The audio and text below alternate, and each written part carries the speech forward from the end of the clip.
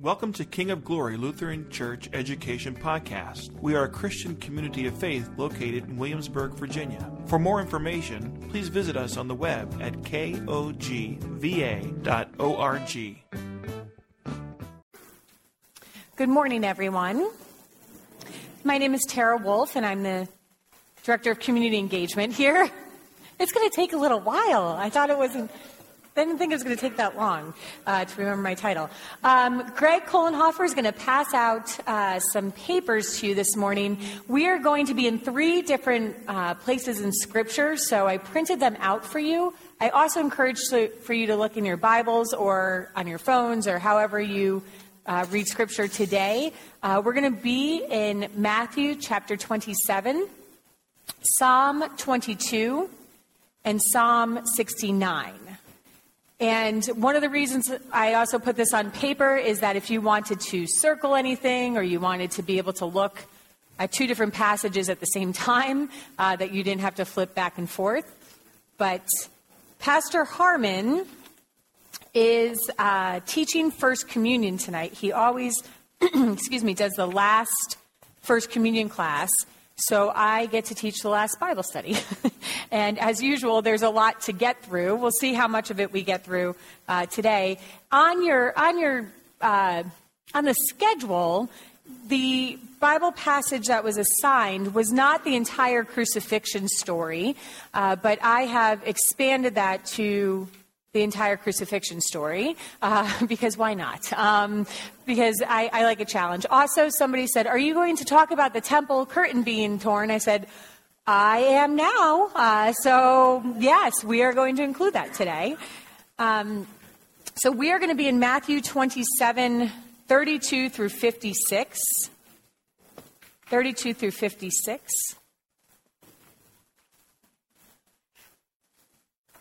As I said, that's not what was assigned for today.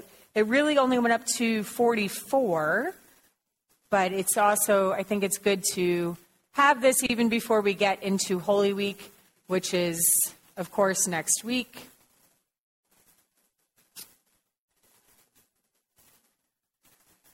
Let's pray. Lord, may our time and our study be honoring and glorifying to you. Holy Spirit, we ask that you would enlighten our hearts and our minds, that we would come to this passage anew, that your love for us and for all humankind would be made known to us today. In Jesus' name we pray. Amen. All right. So we're going to read through this. It's kind of a long passage, but I'll read through it. While I read, if you want to make notes or circle things that kind of stand out to you, we'll have that time after we get done reading. So you can be prepared either by circling things that you have questions on, or perhaps just things that jump out to you that maybe are new to you, or that you see them in a new and fresh way. As they were going out, they met a man from Cyrene named Simon, and they forced him to carry the cross. They came to a place called Golgotha, which means the place of the skull. There they offered Jesus wine to drink, mixed with gall, but after tasting it, he refused to drink it. When they had crucified him, they divided up his clothes by casting lots. And sitting down, they kept watch over him there. Above his head, they placed the written charge against him. This is Jesus, the King of the Jews. 2 rebels were crucified with him, one on his right and one on his left. Those who passed by hurled insults at him, shaking their heads and saying, "You who are going to destroy the temple and build it in 3 days, save yourself. Come down from the cross if you are the Son of God." In the same way, the chief priests, the teachers of the law, and the elders mocked him. "He saved others," they said, "but he can't save himself. He's the King of Israel. Let him come down now from the cross, and we will believe in him. He trusts in God. Let God rescue him now if he wants him, for he said, 'I am the Son of God.'" In the same way, the rebels who were crucified with him also heaped insults on him. From noon until 3 in the afternoon, darkness came over all the land. About 3 p.m, Jesus cried out in a loud voice, Eli, Eli, lema sabachthani, which means, my God, why have you forsaken me? When some of those standing there heard this, they said, he's calling Elijah. Immediately, one of them ran and got a sponge. He filled it with wine vinegar and put it on a staff and offered it to Jesus to drink. The rest said, now leave him alone. Let's see if Elijah comes to save him. And when Jesus had cried out again in a loud voice, he gave up his spirit. At that moment, the curtain of the temple was torn in two from top to bottom. The earth shook, the rocks split, and the tombs broke open. The bodies of many holy people who had died were raised to life. They came out of the tombs after Jesus' resurrection and went into the holy city and appeared to many people. When the centurion and those who were with him, who were guarding Jesus, saw the earthquake and all that had happened, they were terrified and exclaimed, surely he was the Son of God. Many women were there watching from a distance. They had followed Jesus from Galilee to care for his needs. Among them were Mary Magdalene, Mary the mother of James and Joseph, and the mother of Zebedee's sons. Okay, big passage, right? A lot in there. What jumps out to you? Either something new, something old, something you have a question on, reactions. Sue? Oh, sorry. Forgot. Microphone. You're welcome, everyone online. Yes. 2 robbers. Wasn't one a murderer? Wasn't one a murder? Possibly. I thought in a different script text it said one was a murderer as well. But maybe I'm wrong. Maybe, or perhaps we're just highlighting one of the things that they've done. Yeah. Okay. That jumped out to you? Who else? John?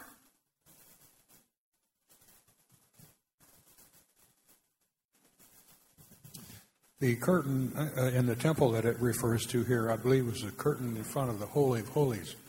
And only one priest was ever allowed inside there. And I believe the splitting of the curtain was symbolic of the opening up of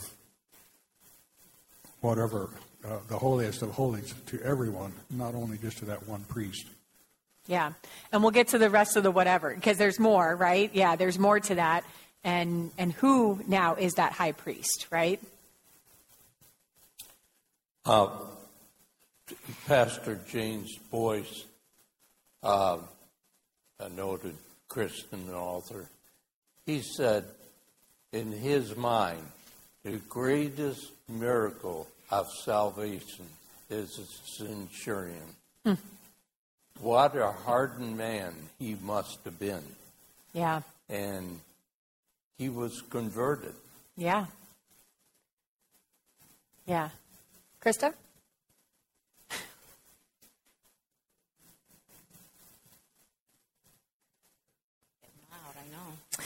So this, along with the temple tearing, or the curtain tearing, just the magnitude of the earthquake, and I think it's easy to. I find myself at least kind of glossing over that. But when you read that the earth shakes, rocks split, tombs broke open, then the bodies of many holy people were raised, and they appeared to other people who would recognize them and know that they had died. So when you were reading this, I thought of March, the month of March, and how we say, if it comes in like a lamb, it'll go out like a lion, and vice versa. And just how Jesus entered this world so quietly and unannounced, and just a few knew, and then of course the word, but then his death and the magnitude of that, and how different it was, and how these crowds and just anyway, I just found myself thinking about that. Yeah, it wasn't quiet. It was not quiet. Yeah, more like a lion. Anyone else? Before we jump in, Kevin? The torn the torn curtain was 30 foot tall. This was not a fragile piece of cloth. Yeah. This protected the community from the Almighty. Yeah. And so this is a substantial thing, and tearing it would not be a small enterprise if you were trying to do it intentionally. Right. And not an accident. Yeah. Yeah, not an accident. Yeah, certainly not an accident. Something very big. There is commonly. Having listened to the last couple of studies online, it is very helpful when you can hear people speak. So thank you for doing that. Thank you. The thought I have is one of all this commotion. I mean, what happened to these people that were there? I mean, how did they feel? I mean, this had to be talked about for years and years and years after it occurred. Yeah. We never read anything, though, about that. So it just, one of those things. I don't know what Matthew Henry had to say about this, but... Yeah, okay. That's all right. Based on their reactions, I'm not going to take the bait. So, yeah, and we will end kind of close to that, which is with the centurion and then the soldiers. This did make an impression, and what was the impression on other people as well? It was certainly different, right? Yes. Oh, Mary Lou. Okay, sorry. So the saints who rose, did they return back to God after all of this? The saints who rose? Who rose from the dead here. Do you say that one more time? Did they turn back to God or return? Did they stay above with the real world people? then, or did they go back to heaven? Yeah, we don't know. That we assume based on Lazarus' resurrection and probably his subsequent death at another time. There's nothing in Scripture that says that they didn't die again, but this is to make a point, right? So this is setting the atmosphere. Matthew points us out to set the atmosphere of what has happened, not necessarily to give us all the details of what we want to know, right? So what we want to know that. I'm sure it freaked a lot of people out. Yeah, I would be certainly freaked out. Mary Lou, yes. Back to the beginning where it says that they offered him a drink with gall. Mm-hmm. I read somewhere where the gall was a type of narcotic that would have dulled the pain, but he chose not to do that. Mm-hmm. Anyone else? Yes. Brad. Okay. Thank you. 2 points and kind of minutia, but on the raising of the dead, it said they came out of the tombs after Jesus' resurrection. And we're talking about his death here. Mm-hmm. I mean, we see the resurrection coming, but it hasn't occurred. But it's kind of a reporter's, here's the whole story, but I don't give it to you in complete chronological order. Yeah. Another little minutia I had from the very beginning, it said they forced a man from Cyrene named Simon, and they forced him to carry the cross. Mm-hmm. Who's they? The Is soldiers. It the priests, the soldiers? The soldiers, yeah. So, and that's where we'll start, actually, because that's the first note that I have when I was preparing for this is actually on that it was typical to make a bystander carry that crossbeam if so the first person who should carry it is a person being executed. But if that person cannot carry it, that you could be drafted from the sidelines, as it were, to carry. So because Jesus was physically unable to carry his own crossbeam. So yeah, John. There are differences in the different versions of the crucifixion. Mm-hmm. And was John the only one that was actually physically there to see what happened? Yes. Mm-hmm. His version is a little bit different than the others. Yeah, they all are a little bit different. Interesting, because it's very hard. This was the assigned text, was Matthew, and I really wanted to bring in all the other Gospels, but we don't have that amount of time. But it is interesting, the different perspectives of the different Gospel writers and how they were told the story as well. So, yes, Pastor. This, we don't know what happened to these resurrected people, but it emphasized what we're doing right now is more important than a person coming from the dead, because in the parable of Lazarus and the rich man, he's pleading that somebody would come back from the dead to speak to his brothers so that they too could believe. And the answer is it's not as powerful as Moses and the prophets. Mm-hmm. Thank you. Ken, and then Bob, did you have your hand up too? Okay. Just very quickly, I may not remember this right, but that curtain, as I recall, was about 9 inches thick of woven linen. And the point of the heights and thickness is, he says, from top to bottom. Mm-hmm. The only way it could have been cut and ripped is from the bottom up. Right. It's a good observation. And Bob?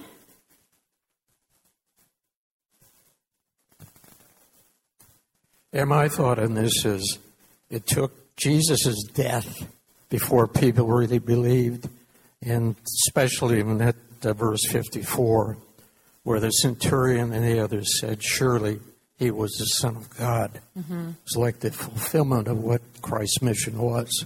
Yeah. Yeah, it took that to happen. Greg, up here.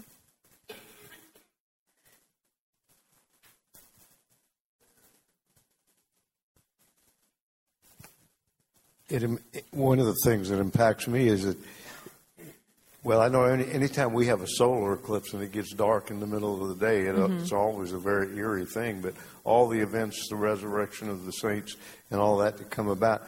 But yet further on they say that, sir, we remember how that impostor said when he was still alive, and that they were still convicted to the belief, even with all this evidence that he was an imposter, or if not convinced, at least holding to it to justify what they'd done. Mm-hmm.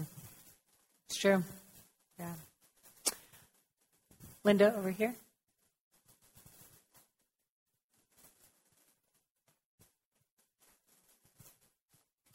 In Matthew, they said that they placed a written charge against him. This is Jesus, the King of the Jews. But if you look at John, it said that Pilate was the one that said, this is what you write. Mm-hmm. And the priest says, no, you can't do that. And he says, I've written what I've written. Yeah. That's it. That's it. Yeah. Final word. Yeah. Yeah. All right. All right. So let's jump into this and go ahead and, if you can, have Psalm 22 open next to you. Psalm 22 we typically read on Good Friday. You'll hear it, I'm sure, this Good Friday. Yeah, maybe. If you don't, I haven't looked at the Good Friday service yet. But we usually do. And so what I want you to see is how Jesus, these are some of the things I want you to see today, is how Jesus fulfilled the scriptures, both through Psalm 22, through all the scriptures, but Psalm 22 especially, Psalm 69. And the theme today is the King on the cross. So I want you to see what our King, who our King Jesus is, how he approached death, and what he chose to do instead of what would have certainly been the easier way out, and what that means for us today. So we start with verse 32. We got that down, that Simon carried it. The wine mixed with gall. This could have been to deaden the pain, but it seems out of character for those soldiers to all of a sudden offer Jesus something kind, right? And so gall, if you look in Psalm 69, which is, I don't know, my pages are a little bit different from yours, but Psalm 69, verse 21, they put gall in my food and gave me vinegar for my thirst. Gall here does not seem to be the type of thing that you want to drink. So some scholars think that it was actually to make food taste bad. And so that would be a little bit more consistent with what the soldiers had been doing to Jesus. I think it's Mark that records that that the wine was mixed with myrrh, and myrrh was kind of a spice that would also help to make it a little bit more tasty, kind of like a mulled wine in the very early centuries. And so that it's not necessarily it could be something good, but probably they were not doing it to be kind. Just because that was not consistent with the way they had been treating Jesus. But it does correspond to Psalm 69. Some scholars think that Jesus may have refused to drink it, not because of the taste, but because he wanted to be fully present for all that was happening in case it did deaden the pain.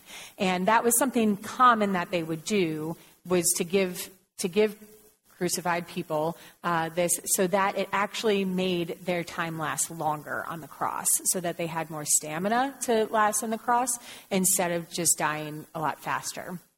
But Jesus chose not to. Go ahead, and so verse 35, when they had crucified him, they divided up his clothes by casting lots. Go over to Psalm 22, verse 17. And 18, because 17 and 18 go together here. And sitting down, they kept watch over him there. If you see in 17 and 18, all my bones are on display. People stare and gloat over me. Another version says they eyed and looked at me.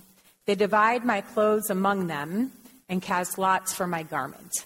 So what the suffering servant is experiencing in Psalm 22 is what the suffering servant and righteous person of God is suffering in Matthew 27. So we see that they also kept watch. The interesting thing is if you go to the end of this passage that we read, they kept watch over him. Who knows how many witnesses you needed for something to be valid in their day? What was the valid testimony of witnesses? 2 or 3, right? So we know that there are certainly lots of soldiers there who are watching over him. So then later, when they say truly he was the Son of God, these aren't people who just happened upon the scene. They were people who had watched everything, had participated in everything, right? From the start there. And they are watching over him, not only to show the correlation between Jesus and Psalm 22, but also to give some validity. Matthew saying, hey, these people were watching what were happening. Later, they came to a different conclusion than what they started out with here. So crucifixion, we have above his head, they placed the written charge against him. This is Jesus, the King of the Jews.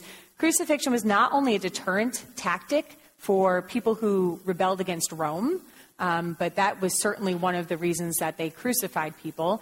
And they didn't always put people super high up on the poles and whatnot. Oftentimes, they would just be just off the ground, which is a little different in Jesus when they put the sponge up to him on the stick. That probably denotes that he was up a little higher because he wasn't so close to the ground. But they didn't do it just as a deterrent. They also put the charge on the person. So Jesus very possibly could have carried his charge around his neck on the way up. That's what they would do to crucified people. And then they would hang it there so that anyone who was passing by who had not been there during that time. Interesting, we hear 2 disciples on the road to Emmaus say to Jesus, where have you been, right? Don't you know all these things?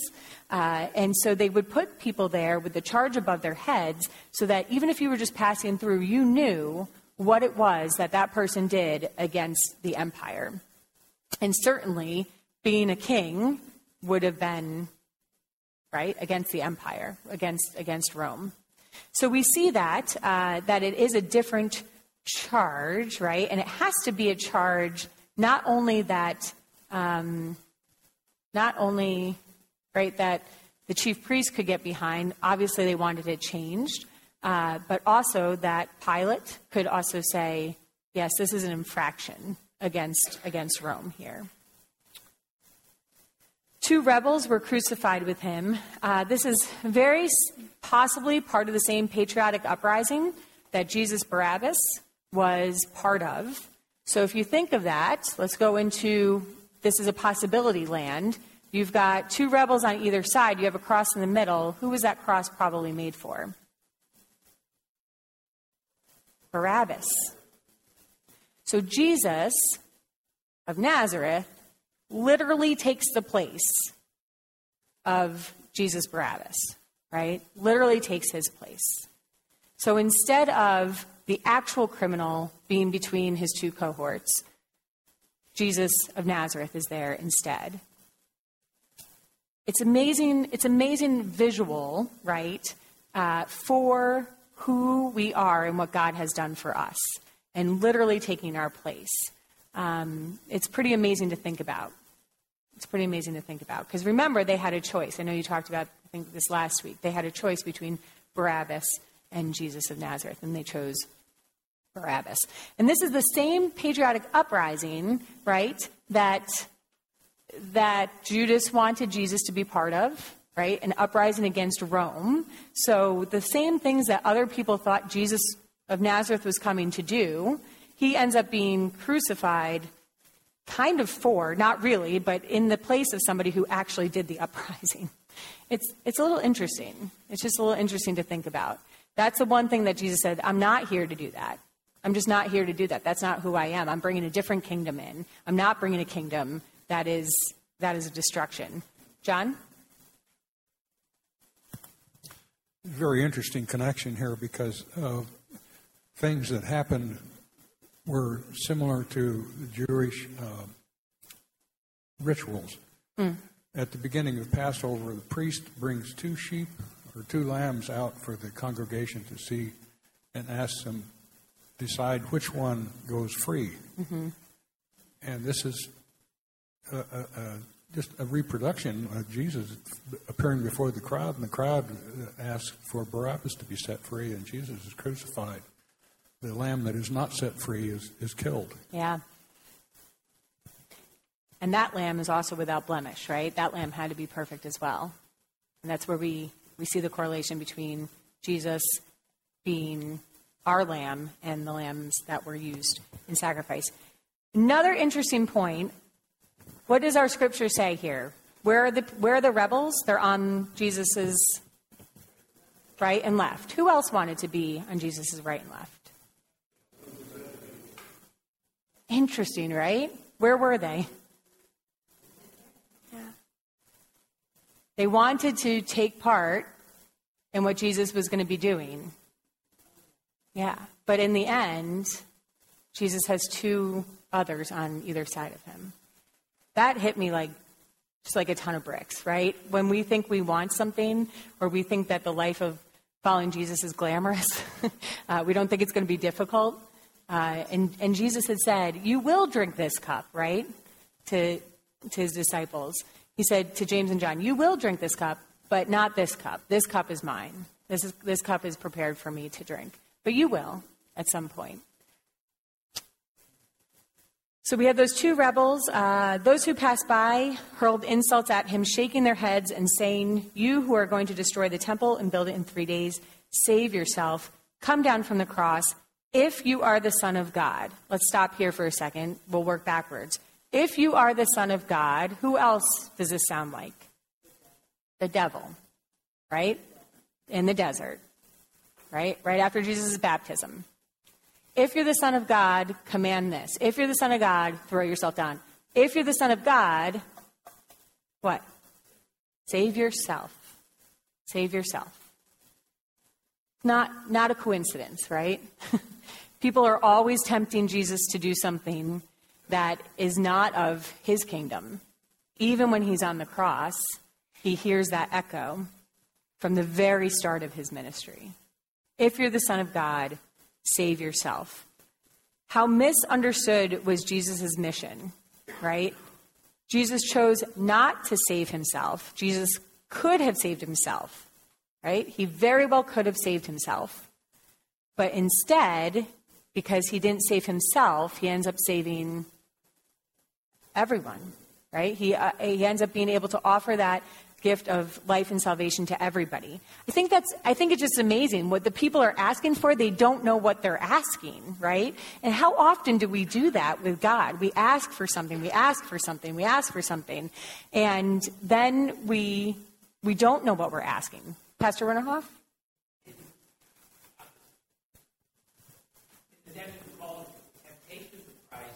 I wonder if he was just tempted to jump off that cross. Yeah, just jump off, right?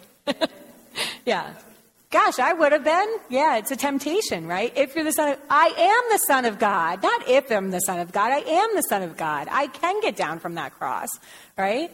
It's not an if here, interestingly enough. Go to Psalm 22, 7 and 8.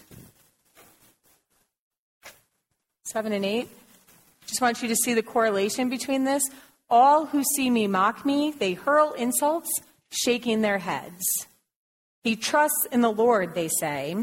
Let the Lord rescue him. Let him deliver him, since he delights in him. You see how we have Psalm 22 on the cross? You see where we're getting this now? Yes, Fred. I think the worst suffering of him was his last words. My God, why hast thou forsaken me? Mm-hmm. What else could be worse? Yeah. Dying on the cross, you die. Yeah. But God has forsaken me. Yeah. And interesting, we'll get to, we're almost there, we'll get to that. I have a few more things to say on that, but that's how Psalm 22 starts, right? So from Jesus saying that, remember, at that time, lots of people knew the scriptures, right? They knew the Psalms. They would know these things. They would say them when they would be in worship. They would hear them when they would be in worship. So when Jesus says that, imagine hearing something that you know so well out of the mouth of someone maybe you don't expect to hear it from, or in a situation you don't expect to hear it in. I don't know if you've ever experienced something like that, but it can kind of be like, oh, like, did they just say what I thought they said? And Jesus, those were his last words that we know, right, from Matthew's account, is how Psalm 22 starts. So everybody's mocking Jesus. We see that back in Psalm 22. Jesus chose to save himself so he could save them. And then we have, in the same way, the chief priests. I kind of underlined this as I was going through and studying this. All the people that were there. Think about this. It's not just the soldiers. Some scholars say maybe that the chief priests and the teachers of the law, they were mocking him behind closed doors. Some say that there's nothing to say that they weren't there. But with the chief priests, the teachers of the law, and the elders mocked him. Just think about that for a second. You have all these people who certainly should know what's happening, or certainly should be able to recognize something. And they're standing there mocking you. He saved others, they said, but he can't save himself. He's the King of Israel. Let him come down from the cross, and we will believe in him. He trusts in God. Let God rescue him now if he wants him, for he said, I am the Son of God. In the same way, the rebels who were crucified with him also heaped insults on him. So Jesus isn't just dying. He's being ridiculed and mocked, and insults are being hurled upon him. And not just from the soldiers, but from the rebels and from the teachers of the law, from everybody who is there. Gosh, I don't know. I don't know if I've ever felt that persecution, right? I don't know if anyone else here has, but that what Jesus went through by himself. And then we get to where I think is the worst part, Fred, and I would agree with you. From noon until 3 in the afternoon, darkness came over all the land. About 3 in the afternoon, Jesus cried out, my God, why have you forsaken me? Because it's not just that he's dying. He is now separated from God, his Father, because of his death. Imagine this, that all throughout the scriptures, Jesus says that God is his Father. Jesus doesn't talk about him being my God, right?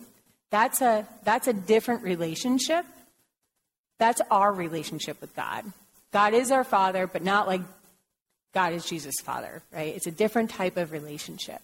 And so we have Jesus who is completely separated for a brief moment from God, his Father.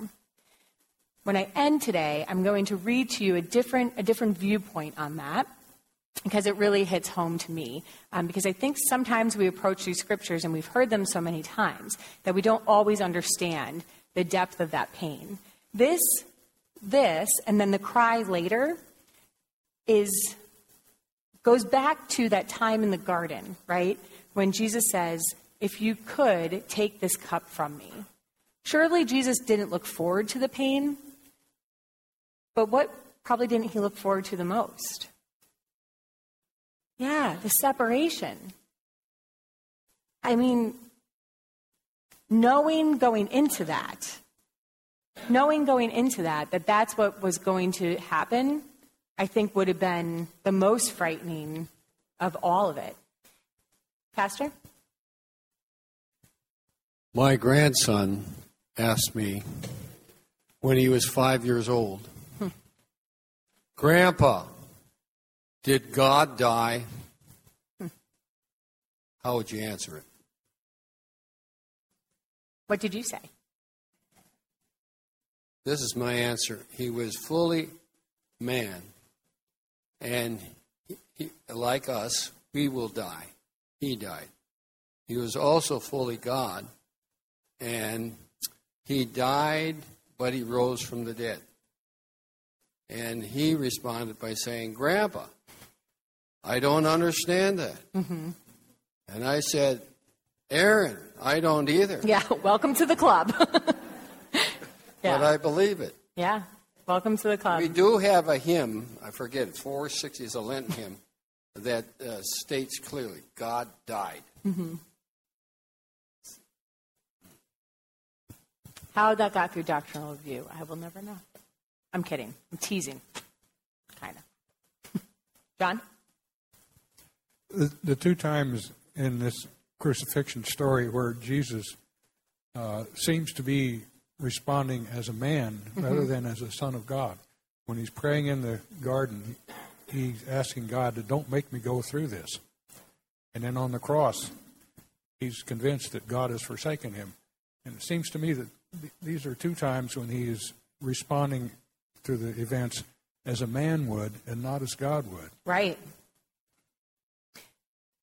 To me, that's amazing because we don't see Jesus respond like that until now, right? Where I would be vindictive if somebody did something to me or said something about me, like they said about Jesus, Jesus would always respond in a different manner. But this is the time that we see him responding differently than he has. Lee? Yeah, you bring up an interesting point. And I think what would happen if all of us in this room were there? Mm. And you said that, we all understood the Scriptures, the Old Testament. Which is interesting because as we look at this, is that really what we pictured our Lord like? Mm-mm. And it probably is no. We never expected this to happen. But how do we relate this to our current status? And, you think about, do we see Jesus at all in a different light? And, it just comes to you, whatever you've done to the least of these, you've done unto me. Yeah. So, that sort of hits you. Mm-hmm. I had that question all over here when I was studying. I thought, how do we see Jesus? And how do we portray Jesus so people listened to their teachers based on what the teachers were teaching, right? The teachers of the law. So they were giving one picture. How are we teaching Jesus to the world? How are we teaching Jesus in our relationships? And does that match up with who Jesus really is? That was really convicting to me. And that was one thing that I really got out of this as to say, who are we, and what do we do to portray Jesus in the correct light or the incorrect light? How are we showing Jesus to the world? Because you're right, I don't think we wouldn't expect that. They certainly didn't expect that by that time. Certainly not. So then let's finish this up real quick. Immediately one of them ran and got a sponge. He filled it with wine and vinegar, put it on his staff, offered it to Jesus to drink. Again, this type of drink was actually more satisfying than water at this time. And so they gave it to Jesus to drink. The rest said, now leave him alone. Let's see if Elijah comes to save him. They were kind of like, maybe Elijah is going to come. They expected Elijah to come. They expected Elijah to come back someday. And they thought, based on the way Jesus said it, whether he said it in Aramaic or Hebrew, in Hebrew it could sound like Elijah. In Aramaic it sounded more like God. So some people thought he was talking about Elijah. He was not talking about Elijah. So they were waiting to see if if Elijah was going to come to save him.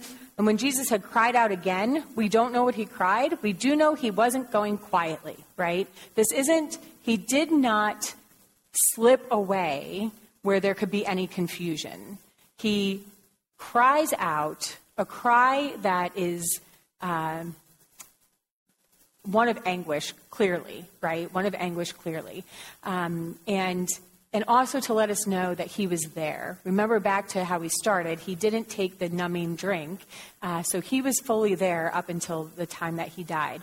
And he gave up his spirit. I think it's so interesting that it's not recorded that he just died, right?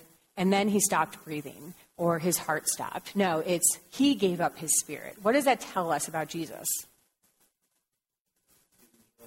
Yeah, he's in charge, right? He's in charge of that. And he's in charge of when he goes, which is interesting. At that moment, the curtain of the temple is torn in two, top to bottom. Top to bottom denotes that we're not cutting it with scissors or, a sword or something, that this is an act of God. God split the curtain from top to bottom, opens the Holy of Holies, because now we only need one priest, right? That priest is Jesus, right? There is no need for the temple any longer. There are a couple of things that could be going on here. One could be a symbolism that God has left the temple. God is no longer present among them in that temple. That's one way that you could look at it. Another way could be that Jesus has now opened that access to all people, so that the Gentiles who are there, this is the start of that, right? It continues in Acts, but this is where Jesus says it no longer is just a select group of people who have access to God through those people. Now everyone can come. And we read a lot about this in Hebrews and about the order of Melchizedek and so on and so forth. And so it's just really interesting that Matthew records this for us so that we see that it's not only about Jesus dying, but it's also about him rising. So Matthew leaves this on the rising part. John. It's kind of peripheral to what we're talking about here, but many years ago, I read a book by an author, Lloyd C. Douglas. It was entitled The Robe. Mm-hmm. And it's about a Roman soldier who was the winner of the gambling for Jesus' clothing. Yeah. And what a transformative effect on his life it had. Cool. Yeah, I'm familiar with that. They even made a movie of it a long time ago. I think I watched the movie in college, actually. So as Krista pointed out, the earth shook, the rocks split, tombs broke open. The bodies of many holy people who had died there were raised to life. We don't know. And does that mean they were just hanging out? When was this happening? They came out of the tombs after Jesus' resurrection because why? Who's the firstborn from the dead?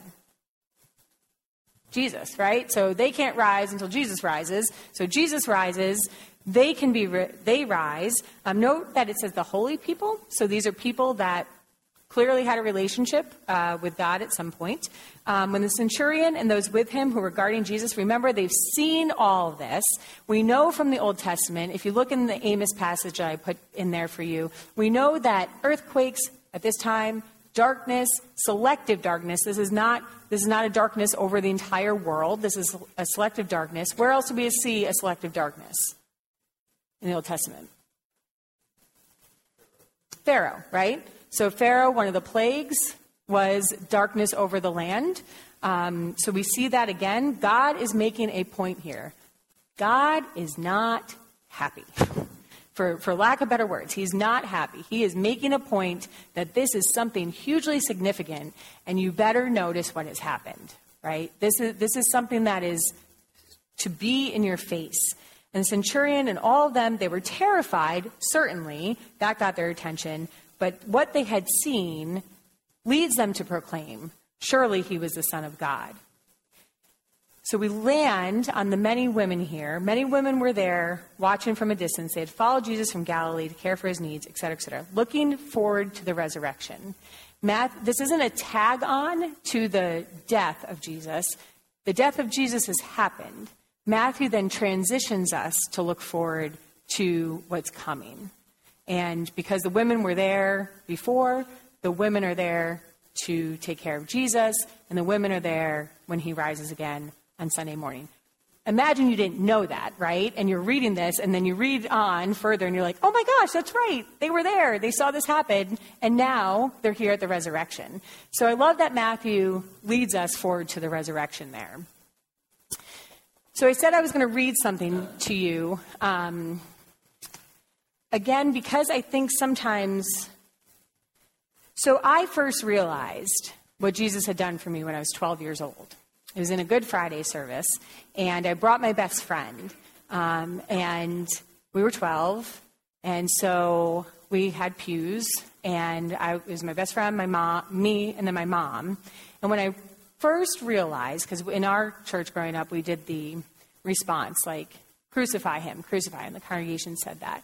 And at some point in the darkness, it hit me what Jesus had done for me. And I started to cry. But it's Good Friday service, so you can't cry out loud. You have to cry by holding it in.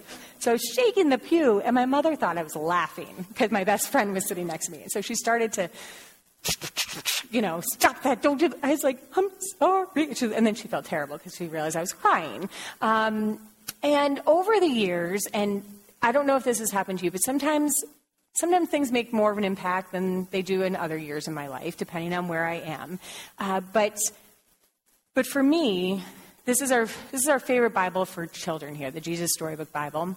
And this gave me a different perspective of what it would be like to be separated from God the Father, for Jesus. And I ask that you would, I don't think that you need the Jesus Storybook Bible, but I think everyone kind of needs the Jesus Storybook Bible because it gives a different perspective. So they nailed Jesus to the cross. Father, forgive them, Jesus gasped. They don't understand what they're doing. You say you've come to rescue us, people shouted, but you can't even rescue yourself. But they were wrong. Jesus could have rescued himself. A legion of angels would have flown to his side if he'd called. If you were really the Son of God, you could just climb down off that cross, they said. And of course they were right. Jesus could have just climbed down.